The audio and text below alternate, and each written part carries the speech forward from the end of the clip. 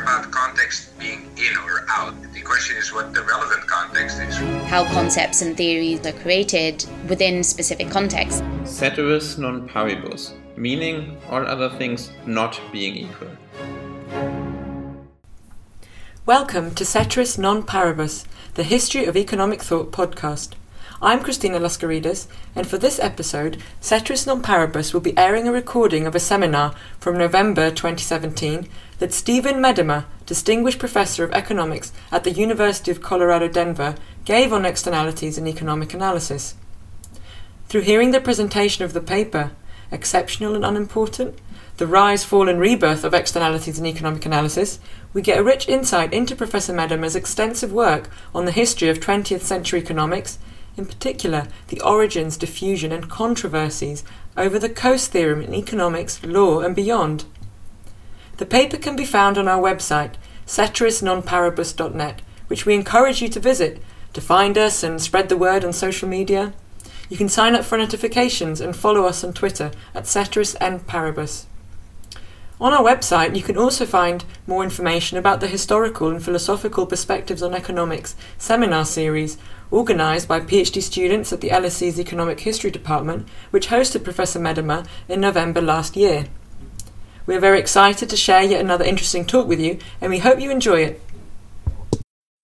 This paper derives from a much larger, very long project on the history of the Coase theorem in economics, sort of a biography of the theorem. I actually, several years ago, presented another paper related to this project in this very seminar.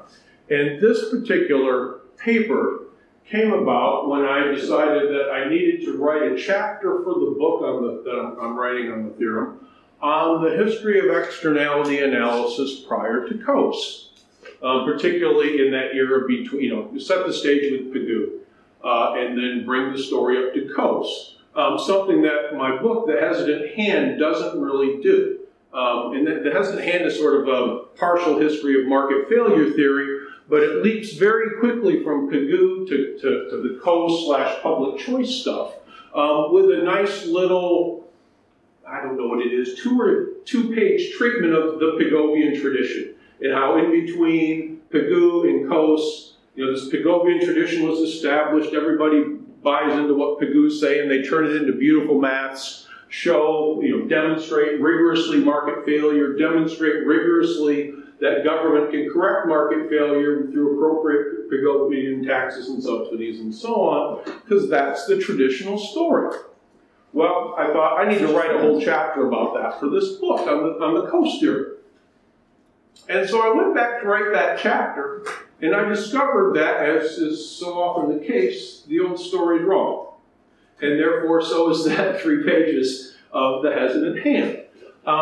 What I discovered specifically is that if you look at the economics literature, there is no Pigovian tradition between Pigou and Coase. So even though Coase and Buchanan and others writing on externalities in the 60s were ripping on this Pigovian tradition as utterly wrong-headed and all that, well, there may have been one, in departmental common rooms and perhaps even in the policy realm. There isn't any Pigovian tradition of any significance on evidence in the economics literature. And so then I decided, well, this is more than just a sort of filler chapter to set the stage for Coase. I think there's actually a paper here if we can sort of document that there is no such tradition, and more importantly, figure out what happened.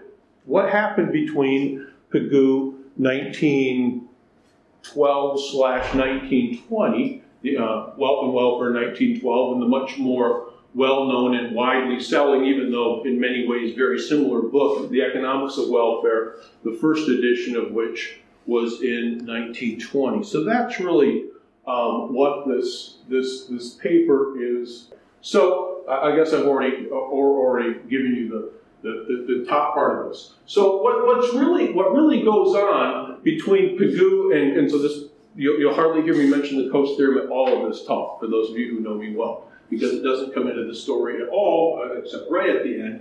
What really happened was sort of nothing for a long time, for a period of a little over 30 years, And then when economists did talk about them, when there was something, and the somethings are only 5 or 6 or 8 mentions, it's very unclear. I use the word muddle a lot in the paper. So they disappeared. When economists started to talk about them, or in the rare instances they did talk about them, what was meant by what we call today externalities is incredibly unclear. And until we get into the early to mid-60s, and then they reappear again, and in 2 different forms. Only one of which is at all, tightly tied to what really concerned Pigou. And so then we get into why, and there are, the explanation for all of this sort of death and rebirth has to do with factors both internal and external to the economics profession or to economic analysis proper. Okay, so the backstory. The origins of externality analysis lie in, one could argue Malthus if you want, but really in a significant way in Mill 48, and then in Sidgwick, his Principles of Political Economy. That's the 3rd edition, 1901. The first edition was 1887, maybe. I can't remember off the top of my head. But what Mill and Sidgwick are talking about is real stuff. Okay? That is, they are concerned that there are problems with Adam Smith's invisible hand. Okay? Impediments to the working of the invisible hand that supposedly Smith, had said worked so wonderfully, but probably more importantly, people after Smith were arguing worked so wonderfully. And Mill said, no, it's not true. Looking around the world, around London, at emerging industrial slums and all the other things going on, sanitation issues, health, for pollution, lighting, what we today call public goods of various sorts, things weren't working terribly well. And there was what we today would call market failure of various types, or invisible hand failure of various types. And perhaps there's a role for government to step in, although Mill was of multiple minds on that. Sidgwick took things a step further. I lay all this out in that book that has it at hand from 2009. Expanded even further the range of categories where the market fails to work right. Slightly more optimistic than Mill about the role of government. And all of this was built on the idea of wealth maximization, if you want to call it that. You're growing the wealth of the nation, like Smith's invisible hand said, but also they argued on larger utilitarian grounds. What's good for society as a whole in a utilitarian sense, okay? And so that's the background to Pigou. Because what Pigou's analysis of externalities actually is a conversion of Sidgwick's market failure analysis into a Marshallian analytical framework, okay? You find relatively little about externalities sort of conceptually in Pigou that wasn't already present in Sidgwick's discussion, and Pigou was a fairly careful student of Sidgwick's analysis. This is not to minimize Pigou, but just to say that what Pigou was dealing with was stuff that bright economic minds have been talking about for a while. And what's central to all of this is that these are real social problems. And so, well, of course, externalities are real social problems, inclusion, but if you haven't read the paper, stay with me. They're real social problems.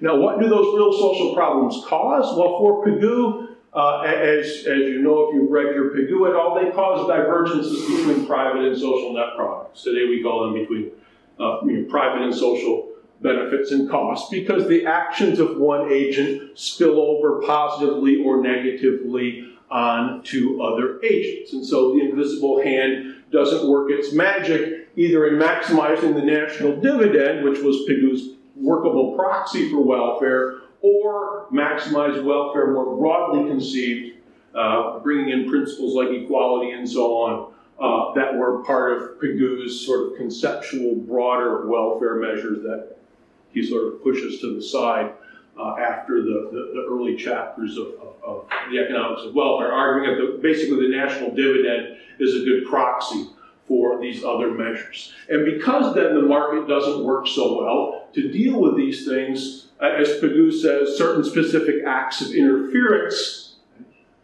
that is, regulation, tax, subsidy type remedies, may increase the national dividend. That is, that scope for positive effects of government on the system rather than negative, as so many of his predecessors had seen things. Okay?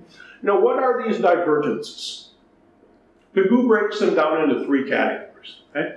The first is a failure of agents to invest where the return to society is, the net return to society is positive, but the return to themselves may not be. And he uses land tenancy as the primary example. The tenant has no incentive to invest in the land because the tenant doesn't own the land. And when he leaves to move on to another plot of land, the improvements stay with the landowner.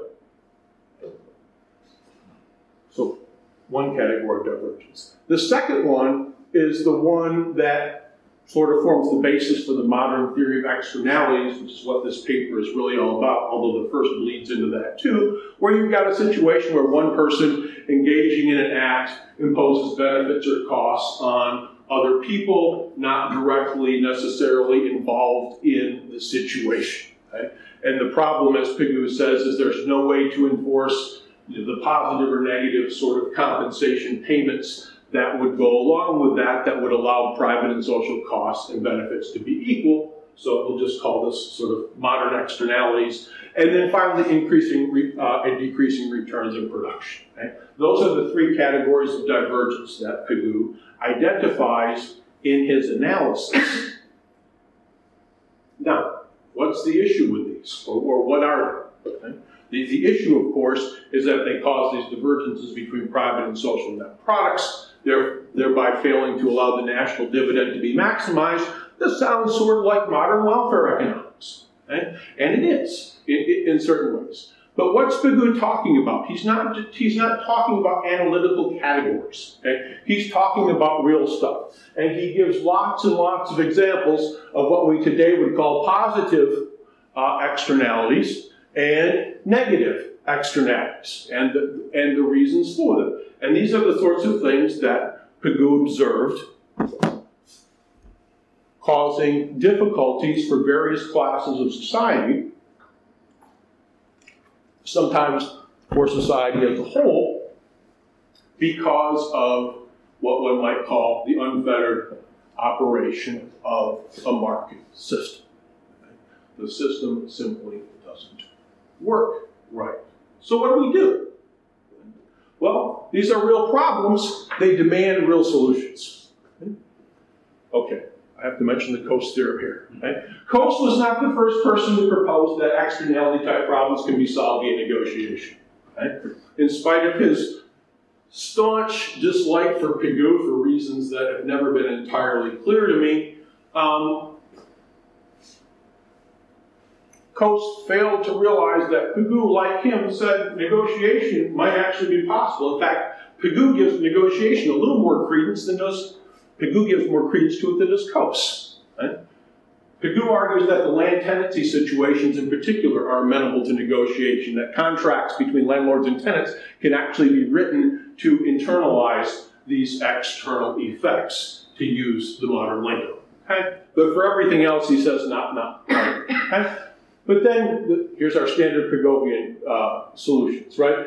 State action to remove the divergences through extraordinary encouragements or extraordinary restraints, that is, subsidies in situations of positive externality and taxes in situations of negative externality, but those might not work some of the time either, and so regulatory measures may be in order. Okay? The point for Pigou is that these things are only going to be resolved to the benefit of society if this, as he called it, collective authority of wider reach, says the state, steps in to do something about the problem.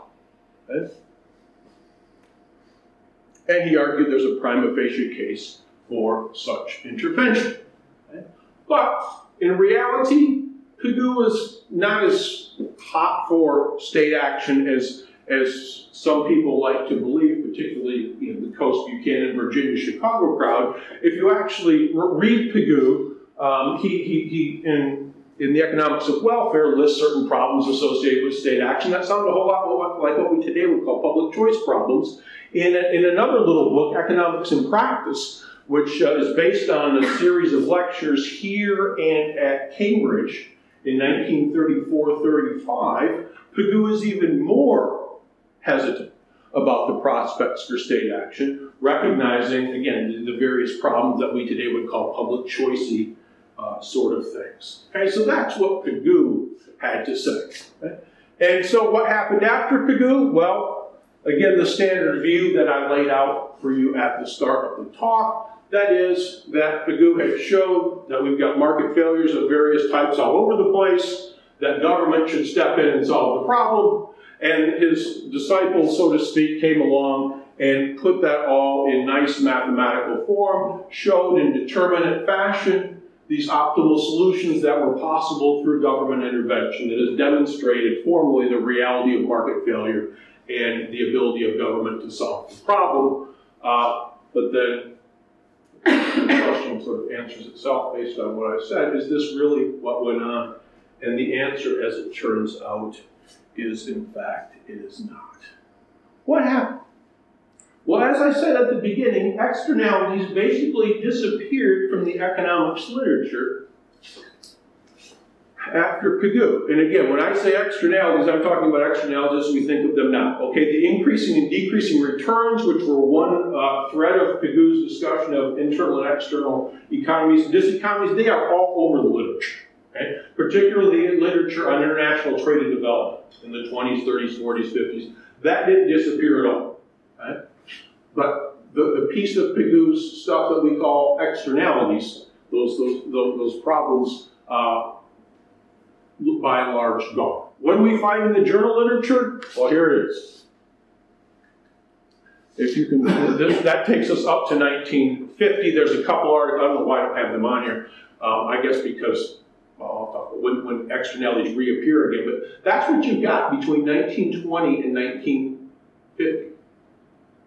If you can find another one, let me know, because I haven't been able to, and I've been looking for 3 years. That's what there is. The welfare economics treatises of the period, well, this isn't this. Yeah. These are the ones that are out there and that mention it. As Pigou does in his welfare economics treatise. But the mentions are, actually, Lerner never mentions any of them. The others just mention them in passing. All these treatises on welfare economics ignore entirely the issue of externalities, subjecting them to no analysis whatsoever. A Spartan treatment, if indeed they are treated at all. It's very weird to spend 5 pages of a paper documenting that nothing exists. Why does it matter that nothing exists? Well, that's what we're going to try and get to. Okay, so we've got minimal mentions. When they're mentioned, what's talked about? Well, of course, increasing and decreasing returns, and those are all over the place in the huge other literature. But in the literature I mentioned here that mention, the type of externalities that concern us today, increasing and decreasing returns are also part of the discussion. Right? Featuring more prominently than anything else are Veblen effects. Interconsumer envy sort of things. I use the term Veblen effects appears a little bit in the literature, but I just use it as a label that we all understand. The conspicuous consumption and status emulation sort of stuff that Veblen talked about. Pollution is mentioned. Okay? Oh, there we go. There's the phenomenon. But the pollution that's mentioned is always one of two things. Occasionally, it's the factory that pours pours soot on the housewife's laundry hanging out in the yard next door. Okay? There's no doubt that this happened in the 1800s and the 1900s. Okay, but this is a canned example. Okay? The other examples that you see, and this is the more common one, are the chemical plant polluting the river and killing the farmer's crops. Okay? There's another canned example. There's no analysis of the social problem of pollution. There's no reflection of pollution as being any serious issue. There's just little canned examples being offered that, this could happen. Okay? And then you've got occasional mention of common pool or resource overuse problems. Okay? But all these mentions are past. Okay? In fact, so empty is the literature that in 1945, between 1945 and 1952, as these, let me give you back here, as these treatises on welfare economics, and there wasn't much after Pigou until the early 1940s, as these treatises on welfare economics are being published, and the reviews are coming out, you see economists, and I only list two of them here, there are others. Right? The economists reviewing these welfare economics treatises, calling out the authors for failing to deal in any significant way with external effects of any sort, including the increasing and decreasing returns, but again, a particular import for us, externalities. Okay? Mead on Lerner accuses Lerner of ignoring a basic, if not the basic problem of the welfare economist. That is, remember, Lerner in the Economics of Control is attempting to make the case, in part at least, that a socialist system can mimic a perfectly competitive system, right? And engaging in a lot of competitive equilibrium analysis in light of that. And Mead says, if you're going to ignore these external effects of all these sorts, including, again, what we today call externalities, you haven't shown us anything, because they're endemic to the system. In 1952, Baumol accuses these writers on welfare economics of treating externalities as, quote, freakish exceptions, unquote. Which he says makes economists, he's basically playing the ideology card here, makes economists defenders of the existing order. Right? In 1948, he reviewed Samuelson's Foundations and took Samuelson to task for that massive welfare economics chapter in there that includes no discussion of external effects. And the funny thing about this is, and it's just tucked away in a footnote because I didn't think I should make enough of it to sort of stick it in the text of the paper, but there are as many mentions of externalities in book reviews as there are in the rest of the literature. Certain of the older timers in the room at least will recognize that there's a commonality between these two individuals in this time period, right? I'll come back to that. Maybe. I can say something now. Okay. Mead and Baumol were both what? At LSE. Right? Mead came later than that. He wasn't at LSE at that point. He was. Mead came a little later. Baumol was Robin's student, right? What? Baumol was Robin's student. Okay? Yeah. The other person that's going to show up here is Mint in just a bit. Also Robin's student, right? That is. He was an undergraduate from 39 to 45. Yes, and he wrote his PhD thesis was on welfare economics. Right? That was the book that he ended up publishing on the subject. That is, it turns out that some of the only people in Britain who were talking about externalities were the LSE people, which is just a little bit weird, but it turns out Robbins was talking about externalities. He taught Pigou's Economics of Welfare in his Theory of Economic Policy class. And that may be the link, I don't know, so that's why that's just tucked away in a footnote too. But there is sort of an interesting LSE connection here. Okay, so enough of the fact that there's nothing there. And we spent 15 minutes talking about the fact about nothing. Okay? So when they were talked about, how were they discussed? Okay? And this is what I like to call the model. Okay? And the issue is that when we move beyond Pigou, the idea that externalities are real phenomena, real social problems disappear. Okay? The discussion of externalities takes place for the next 30 years in a completely different context. Specifically, what people grabbed onto from Pigou was that divergence between private and social net product as preventing the attainment of the competitive optimum.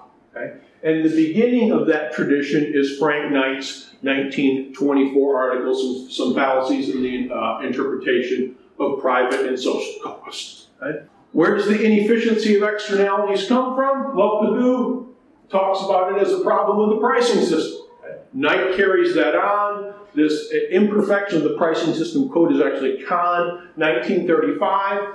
But what this 30 years of not talking about externalities consisted of, when people were actually talking about them, was attempting to try to figure out how and why externalities did in fact lead to departures from the competitive optimum.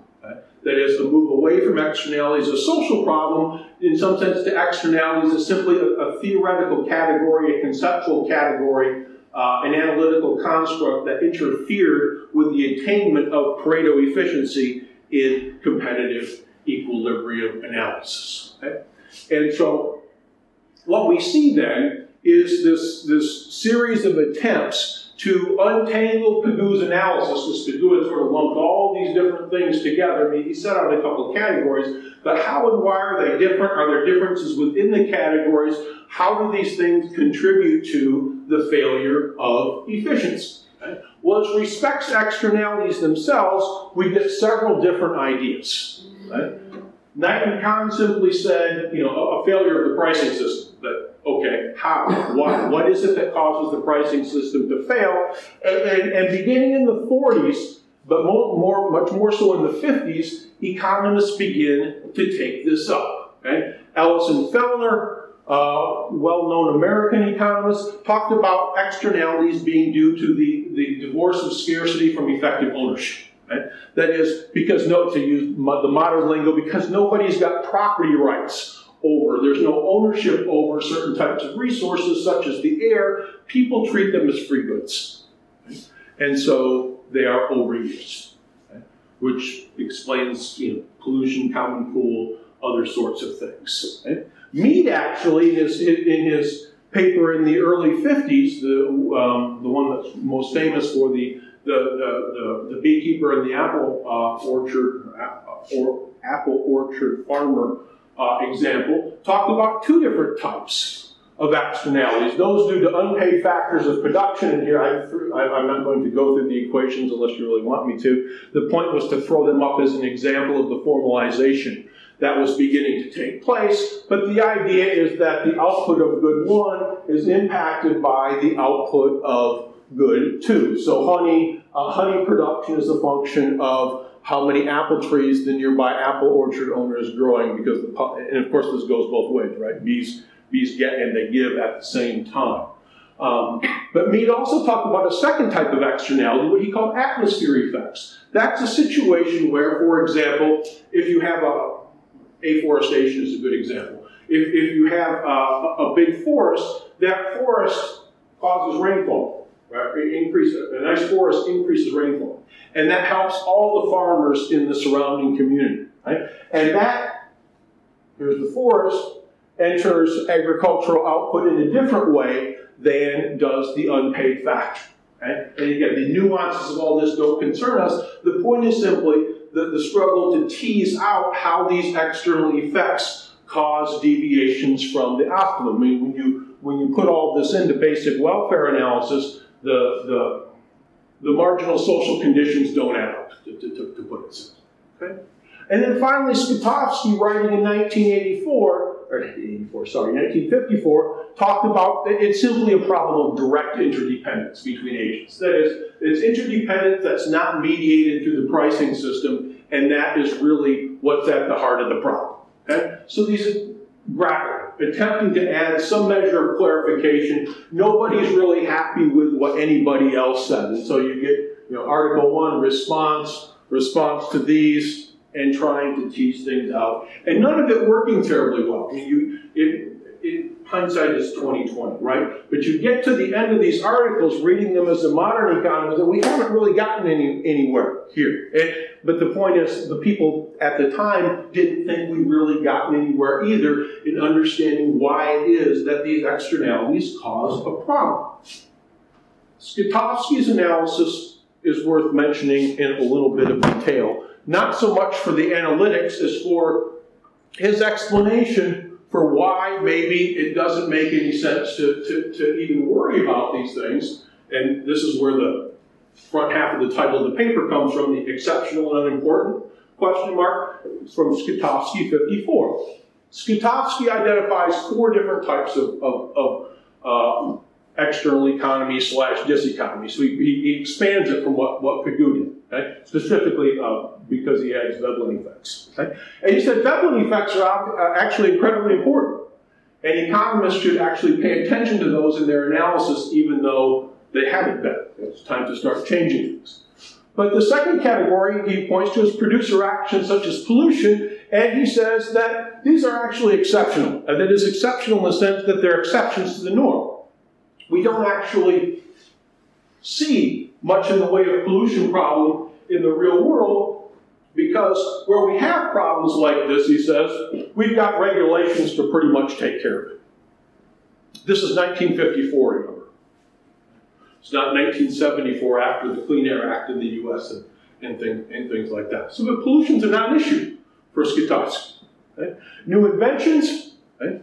Those can, in a development context and so on, those can cause spillovers of various sorts, but the patent system takes care of that, he says.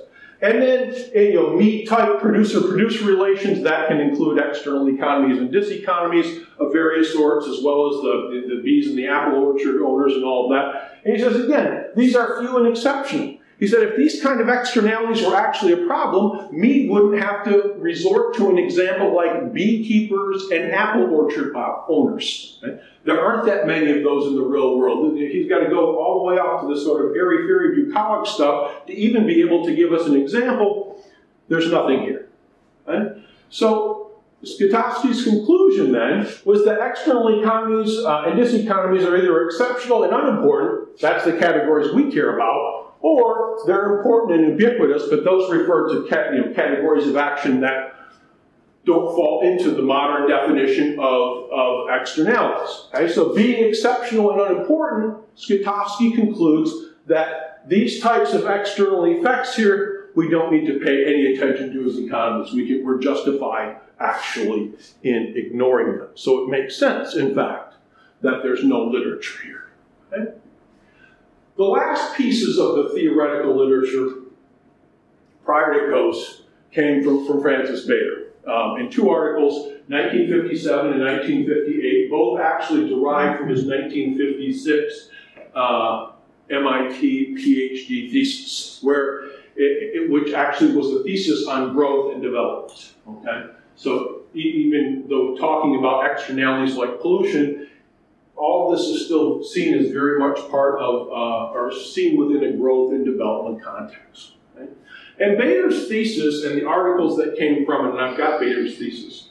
I can't remember where I got it, if I was able to download it or he sent it to me, but anyway, one way or another, I've got it. Bader's thesis, the three main chapters, are about trying to bring some clarity to this whole issue of externalities, and in particular, market failure in general, and externalities in particular. And it's actually Bader, probably, who coined the term market failure. Okay? The first time it appears in the literature is 1958, and it appears in two different articles, one by Paul Samuelson and one by Bader. Right? So the professor and the student, the question is, who's the chicken and who's the egg, right? Samuelson used it in a way not at all really related to what we consider externalities today. He wasn't talking about this sort of stuff.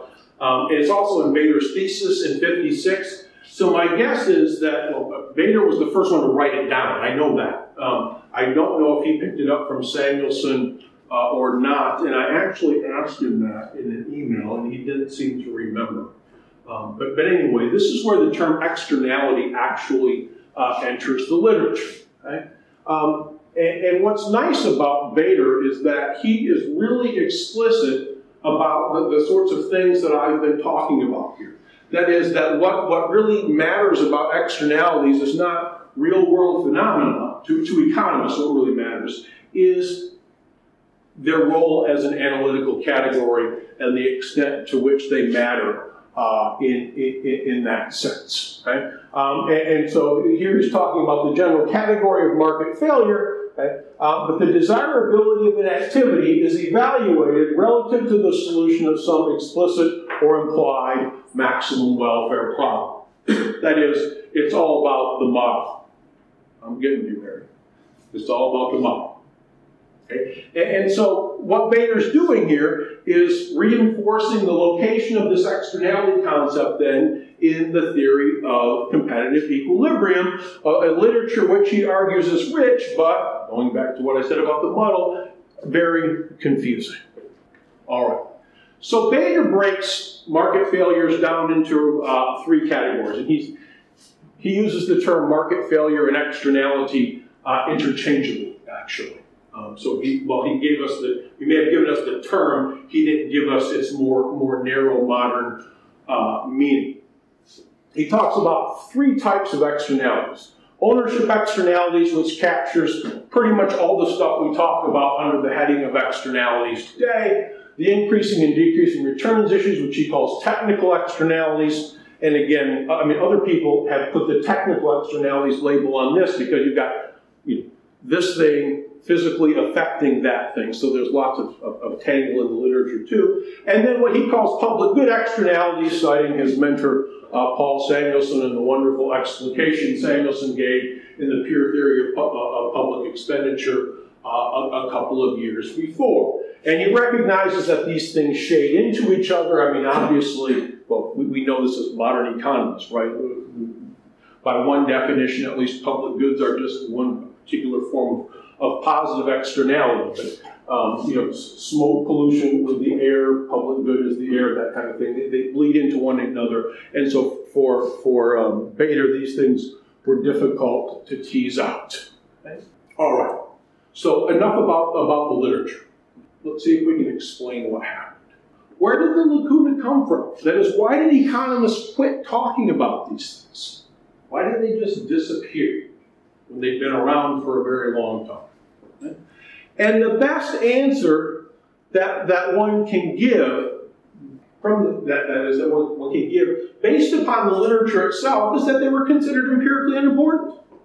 That is, that the stuff just plain didn't matter. Now, looking at it from the perspective of today, we'd say, well, that's nuts, right?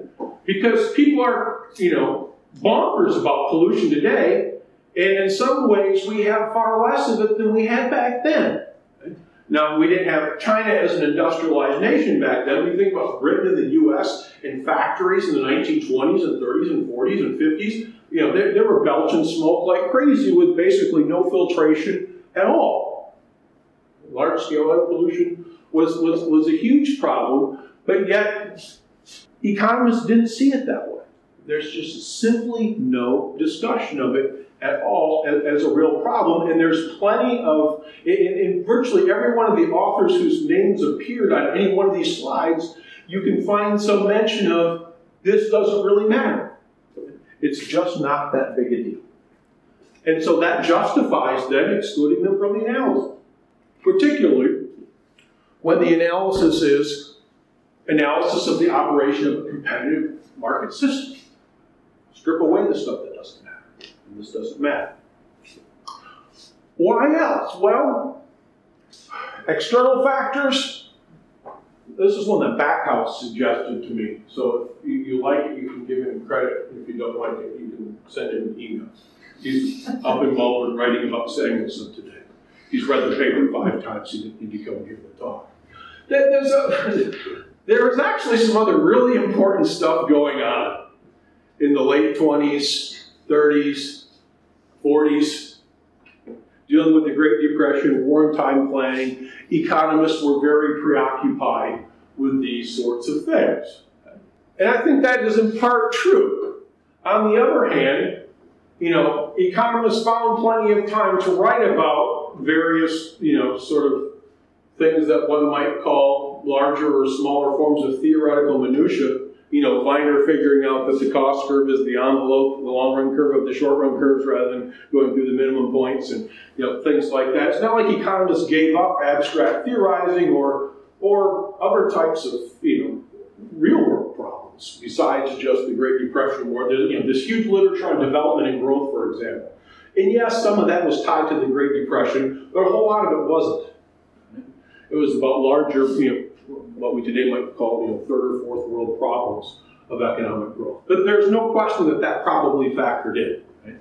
pollution is a relatively small social problem when you're in the midst of the Great Depression or the whole world is blowing itself up. Internally, things were also changing.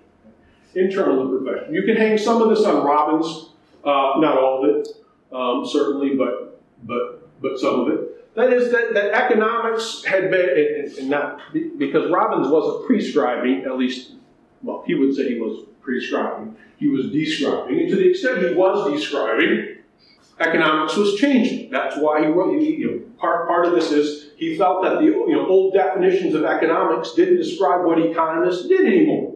I think he also felt that old definitions of economics didn't describe what economists should do anymore. Right? But between the fact that economists were beginning to do some things differently, and the fact that people read Robbins and increased the extent to which they did things differently, economic analysis was evolving to a science of. And this is not, a move from Alfred Marshall to Gary Becker instantaneously, right? There's this long, slow move encompassing the analysis of choice under conditions of scarcity. There's also, in part due to Robbins, a move away from various forms of normative analysis. That is, welfare economics became less prescriptive after Robbins' essay than it had been before. There's a lot of pious moralizing in Pigou. Some of the reasons for which you get a good sense for in Kumikawa's new biography of Pigou. Some of it was dressed up very neatly as analytics, but Pigou made no bones about his more influenced ethical precepts. Right? Economics was becoming a static modeling science. The socialist calculation debate was a part of this. Let us nail down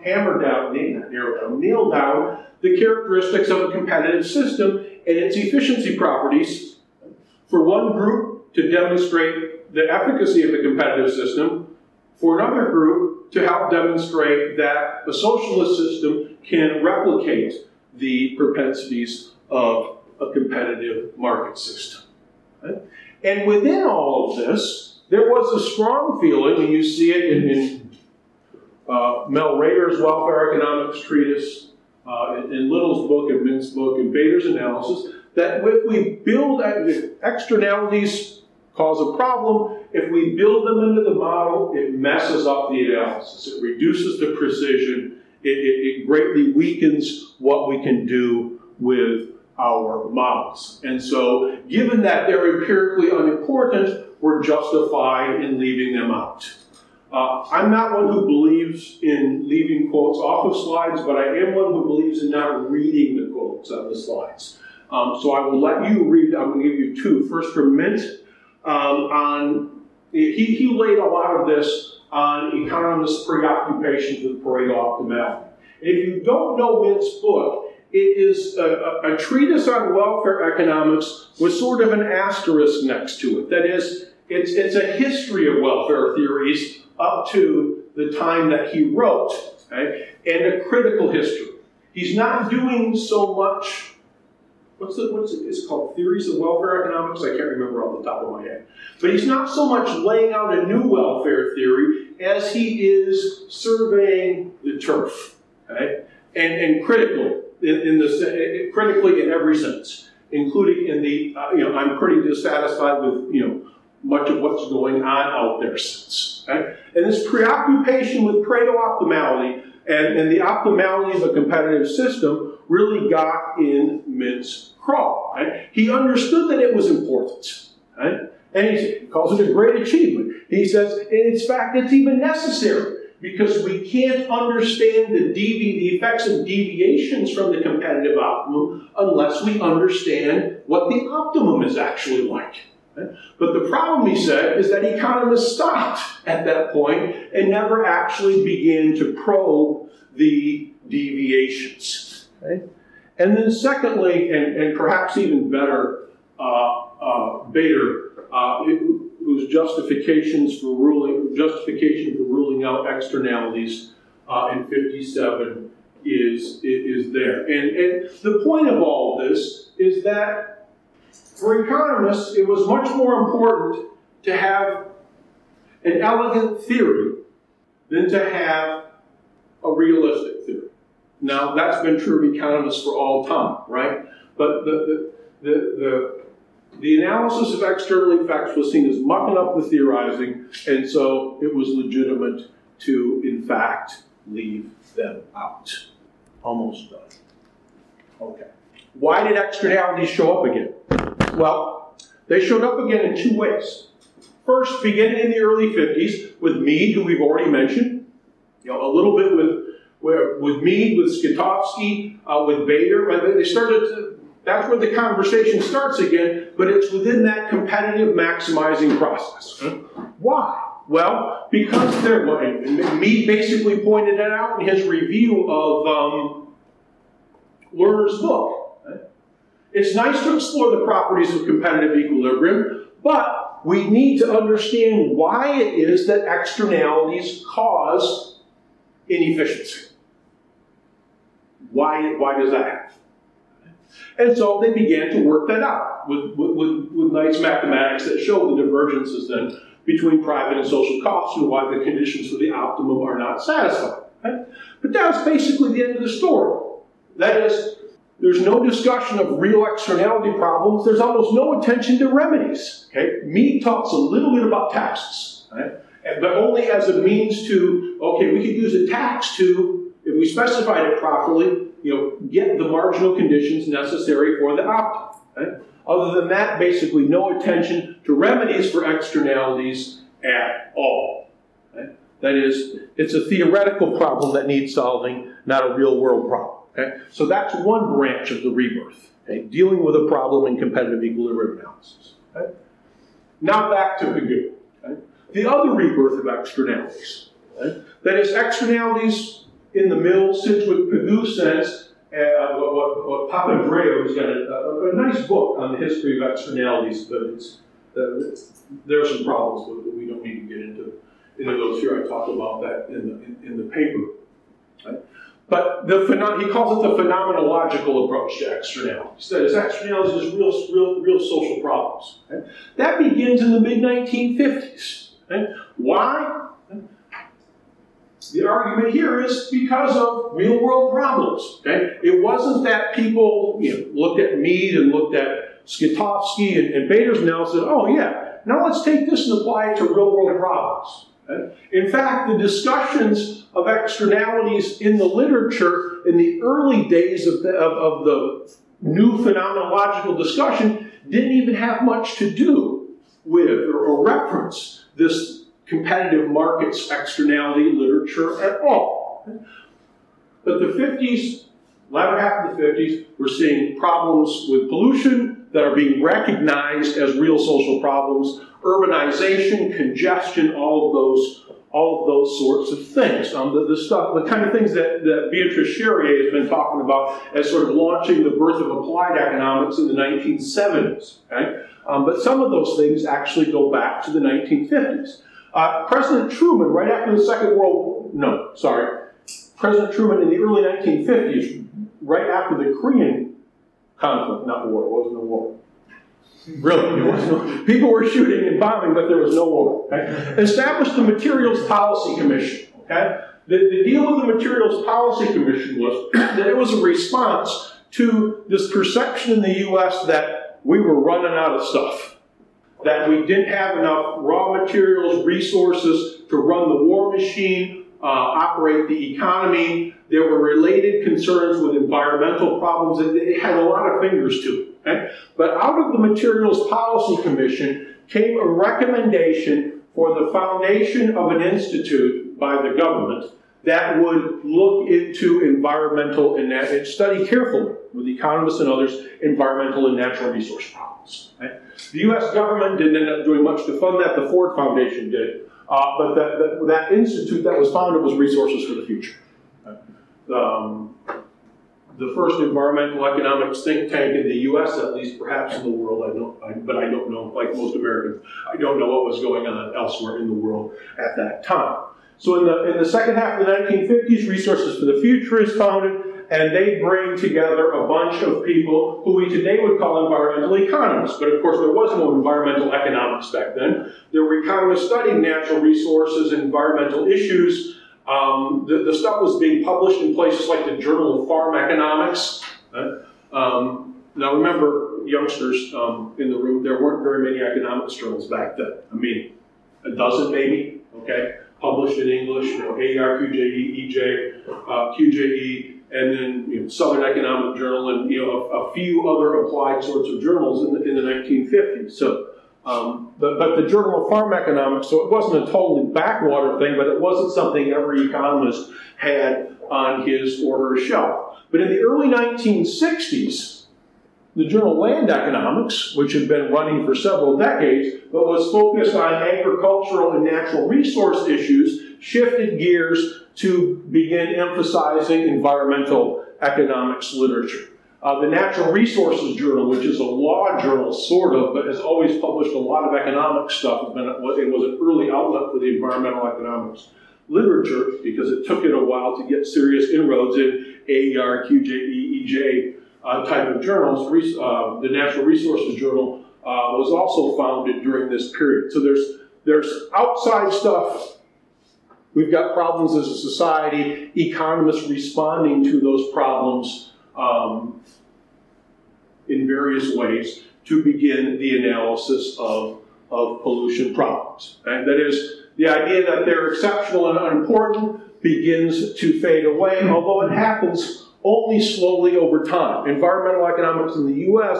began to accelerate in the 1960s, but it's really only in the 1970s that the field really began to take off. A lot of that due to the debate surrounding the Clean Air Act and so on in the early 1970s. So, but economists beginning to work on applied social problems for various reasons feeds into all of this. And notably, with this then comes, once again, for really the first time since Pigou, the discussion of remedies. That is, what it is that we ought to do about these environmental problems. And some of this was couched in the language of marginal equivalences and all of that. But a good share of it was not. It was simply, there's bad stuff happening, and we need to make it less. Okay? And we can make it not marginal social benefit equals marginal social cost, but we need to reduce this stuff. How do we do it? Well, interestingly, there's no Pigovian tradition here either. Because if you look at this literature that does begin to discuss remedies, you see all over the place. Okay? Of course there's pointing. The starting point's always Pigou's bounties and taxes. Right? But there was an enormous amount of skepticism expressed about whether these were feasible. Right? Whether the government can actually figure out how to levy appropriate sized taxes and subsidies, usually for the negatives of taxes, of course, levy the taxes appropriate to achieve the desired reductions. Sometimes, that Q-star efficient level, sometimes just we need a big reduction. But there wasn't any great confidence that taxes would work well. There was a lot of discussion of single ownership. Now, obviously not for air pollution, but for common pool resource problems, fishery depletion, and so on. That was first proposed by Knight in 24. Scott Gordon in the mid-50s wrote his famous analysis of the common pool problem and talked about this, and that really spurred a big literature, pluses and minuses and so on. There's also plenty of discussion of negotiated solutions to externality problems. It wasn't just Pigou who was before Coase, but all of these characters here before Coase as well. Again, those of you who are from the present school will recognize this guy, who in the 1957 book actually laid out a negotiation solution roughly identical to what Coase put down in 1959 and 60, saying and noting in a footnote, I got the idea from Arnold Plant. Coase's mentor at LSE was Arnold Plant. Unfortunately, apparently Plant mentioned over coffee in the senior common room. I got that much out of Turvey in a conversation before he passed away a couple of years ago. But anyway, Plant's fingers are in all this. But the upshot is, when remedies did come to be discussed, there was no settled conclusion on how to deal with these problems. So that is, we come to 1960, and what we really have is a whole lot of When we've got stuff again, it's no longer a whole lot of nothing. It's a whole lot of stuff, but it's still a very unclear situation as to what externalities are. And in fact, even in the 1970s, people like William Baumol and Wallace Oates and others were trying to nail down what are externalities, as an analytical category. There was still great confusion in the literature and no agreement on what to actually do about them. Right? And so, and I'll stop here. So the upshot of this is, for where I'm going in the larger project, that when Coase wrote The Problem of Social Costs in 1960, that there may have been a Pigovian tradition in the sense that if you asked your garden variety economists, well, how do we deal with externalities? They may well have said, well, tax them if they're negative, subsidize them if they're positive, if that doesn't work, regulate them. But there's no such tradition evidenced anywhere in the literature. And so this idea that Coase was reacting against this dominant paradigm in economic analysis, and that idea is given to us partly by Coase, also by Buchanan and others, just doesn't seem to stand up. Where we find a Pigovian tradition again is actually not really until after Coase wrote. With Alan Knaus's book on the economics of water resources, one of the foundational contributions to environmental economics, you see some of that, but it's really with William Baumol and Wallace Oates and others in the 1970s that a Pigovian tradition begins to establish itself in the externalities literature and attempt to assert its authority. At the time Coase wrote, the whole subject was basically up for grabs. Okay, that's a good place to stop.